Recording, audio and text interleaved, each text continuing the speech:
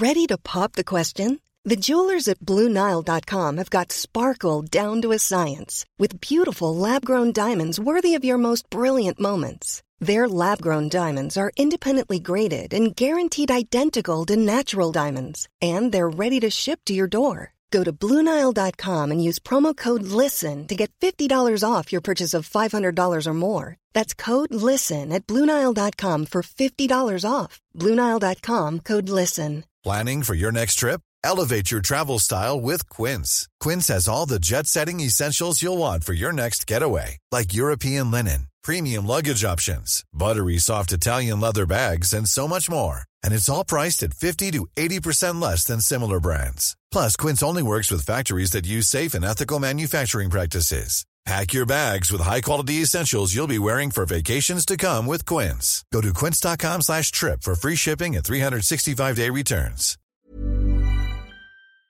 The biggest breaking news stories and outspoken opinion. The Breakfast Briefing with Julia Hartley-Brewer on Talk Radio. Good morning to you. Thank you very much indeed for your company. Always appreciate you joining me. It's a rather grim and miserable morning where I am this morning. Outside Talk Radio Towers, we have the most ominous looking sky, looking very miserable indeed. I hope that's not where your head is at in terms of misery this morning, though. Although, I mean, there's a mixed bag of news around today in terms of good news and bad news, because of course we do have, of course, the lockdown extension vote yesterday. 60 MPs only voted against it. You are heroes, every single one of you. Thank you for doing your duty to try and protect our freedoms, our liberties, and frankly sanity in this country. But everyone else, the rest of you, we'll remember you come election time. Just so you know, we will remember you come election time. But also, that's obviously very bad news. And I think very bad news, this idea of a default right to work from home after we get out of the current lockdown. I'm just really not sure that that is a way that our country goes forward or business goes forward. And I think we may as well just give up on ever booming our economy again, unless we all just want to spend the rest of our lives in our pyjamas at home on Zoom. But there is the good news about this possibility of this double jab, being able to travel without quarantining. But again, something that's going to be opened up over the summer to oldies like me, but not to the young people in their 20s who won't have had their double jab probably by then, who, by the way, are the people who have given up the most and sacrificed the most in this pandemic. Well, joining me all this morning to discuss that and all the other big stories of the day is Bobby Friedman, who's a barrister and political commentator. Good morning to you. Good morning, Julia. Lovely to speak to you. I have to say, I'm sure a lot of my listeners are in the same boat, and I know this mainly from the messages I get, the letters, the emails, and the tweets I get from people, often sort of veering between sort of anger, despair, misery, hope, dashed once again, the roller coaster ride that has been this lockdown, and there's a whole pandemic experience. But in terms of, just first of all, in terms of the vote yesterday, pushed through as we knew it would be because of the Labour support with a heavy heart for lockdown extension to continue by another 4 weeks. But at the same time, even more worrying than that for me was this Whitehall document about life going on in the future, people working from home, border controls being set to continue for, who are we kidding, years at this rate, face masks required in some public places long term. The prospect that this all comes back in the autumn and the winter again, that I think a lot of people are just sort of head in hands, just despairing.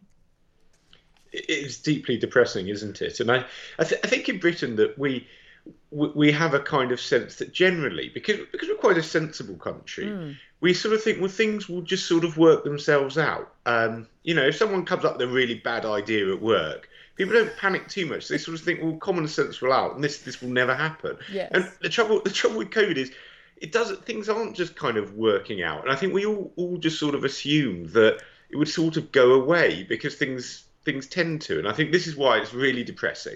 And I think if you actually, we look back to last year, Prime Minister said it would all be over by Christmas. So I don't think we can really take. No, I think it was the summer.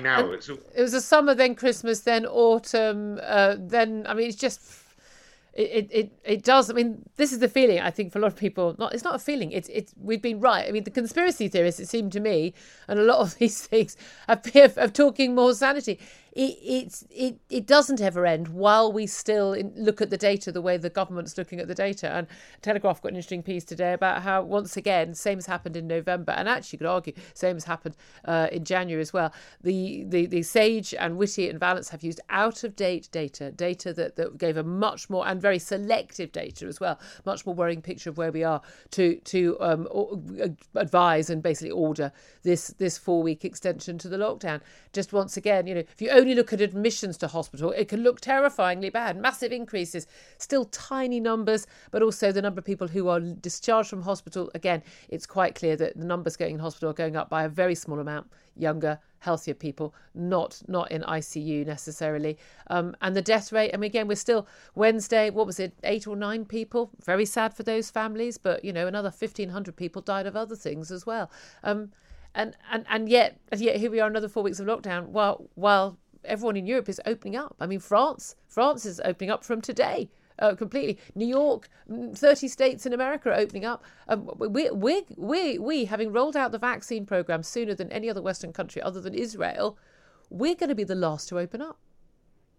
Well, I think the culprit for this, though, is the Delta variant, the Indian variant. I think other countries probably will have that come through and see the effects of that. I mean, I think, for me, what it goes back to is, and I know we disagree about this, but it's about border policy. And I think, unfortunately, if we had instigated a proper border policy to stop people coming in, then we wouldn't be. Then we would have opened up by now. What is this proper border policy? I'm fascinated by this because Australia have cases of the Indian variant and they have people in 2 weeks quarantine. Everybody who arrives in the country.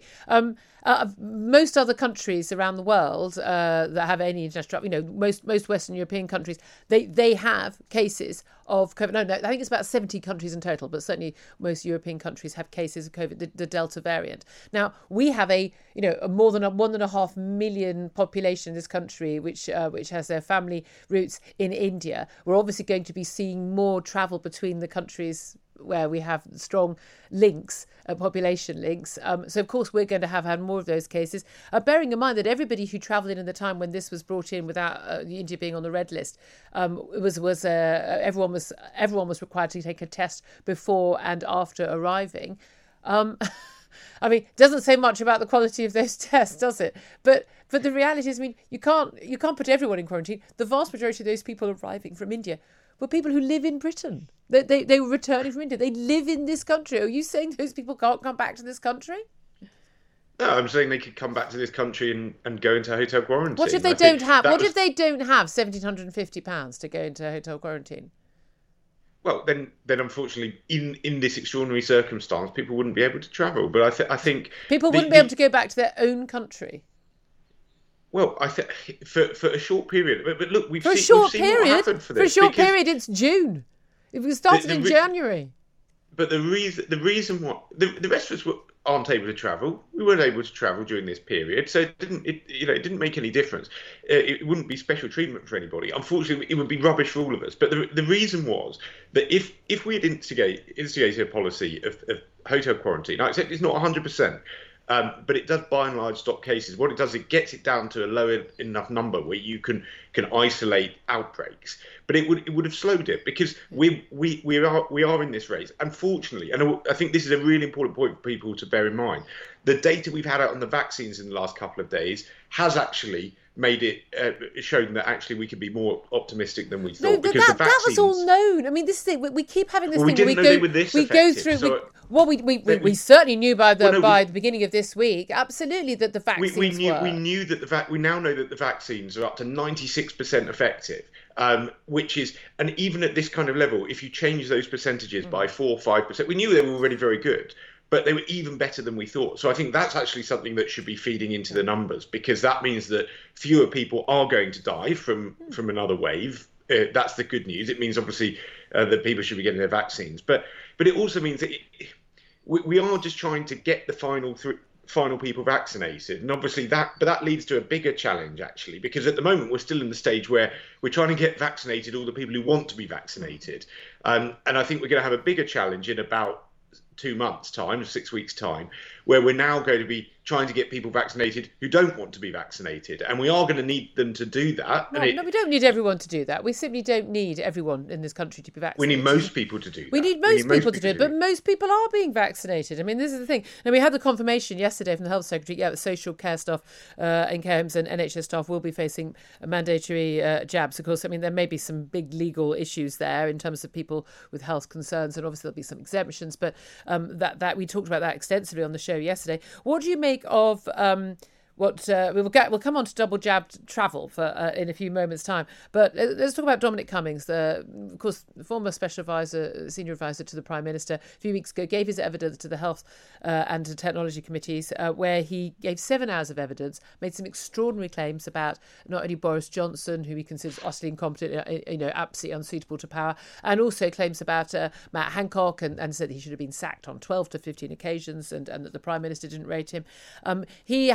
It emerged when we saw Matt Hancock give his evidence, and it emerged, of course, that Dominic Cummings hadn't provided the evidence that he promised to provide. Well, yesterday he did, and as part of his evidence of what he had claimed at that committee hearing, he produced screenshots of various WhatsApp message exchanges with the Prime Minister, including messages in which the Prime Minister was describing, it is claimed, Matt Hancock, his Health Secretary, as beeping useless, beeping hopeless, talking about even trying to replace him, handling various issues like PPE with Michael Gove. Michael Gove, we know, is, by the way, the person who's running everything in government when it comes to COVID right now. There isn't a committee that happens that's not chaired by Michael Gove. He is the man doing all of the legwork on all of this.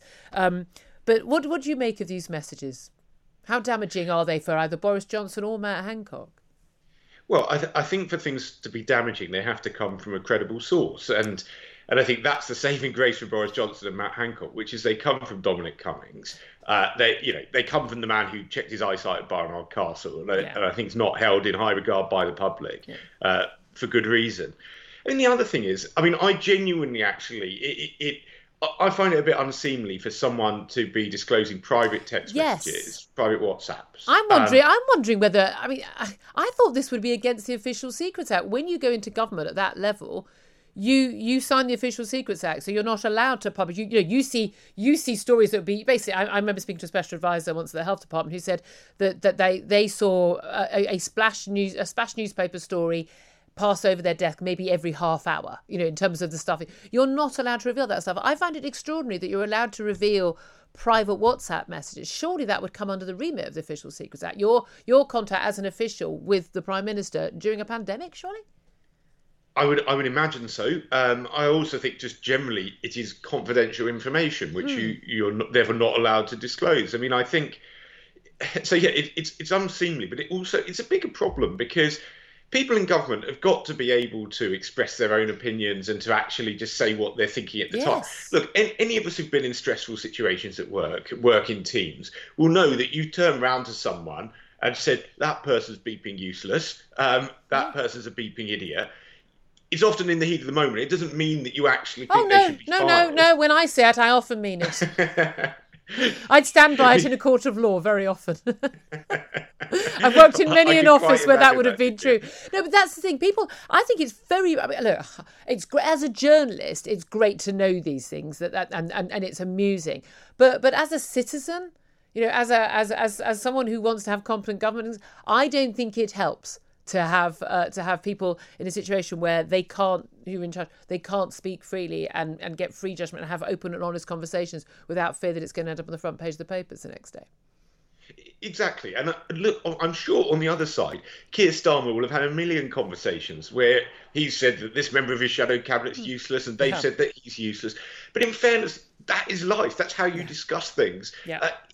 Obviously, you put, any business will know that when you go and present to a client or whatever, you're not going to say, well, by the way, last week I said this guy's useless. You'll be saying, well, he's quite good. We all know that. We know people have got private opinions.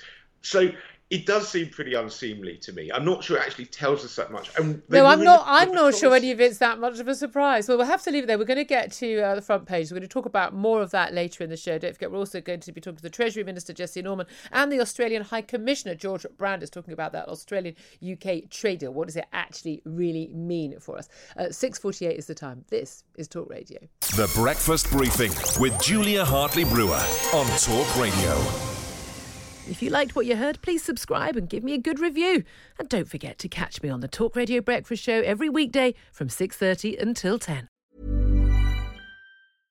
Imagine the softest sheets you've ever felt. Now imagine them getting even softer over time. That's what you'll feel with Boll & Branch's organic cotton sheets. In a recent customer survey, 96% replied that Boll & Branch sheets get softer with every wash. Start getting your best night's sleep in these sheets that get softer and softer for years to come. Try their sheets with a 30-night guarantee. Plus, get 15% off your first order at bollandbranch.com. Code BUTTERY. Exclusions apply. See site for details. Hi, I'm Daniel, founder of Pretty Litter. Cats and cat owners deserve better than any old-fashioned litter. That's why I teamed up with scientists and veterinarians to create Pretty Litter. Its innovative crystal formula has superior odor control and weighs up to 80% less than clay litter. Pretty Litter even monitors health by changing colors to help detect early signs of potential illness. It's the world's smartest kitty litter. Go to prettylitter.com and use code ACAST for 20% off your first order and a free cat toy. Terms and conditions apply. See site for details.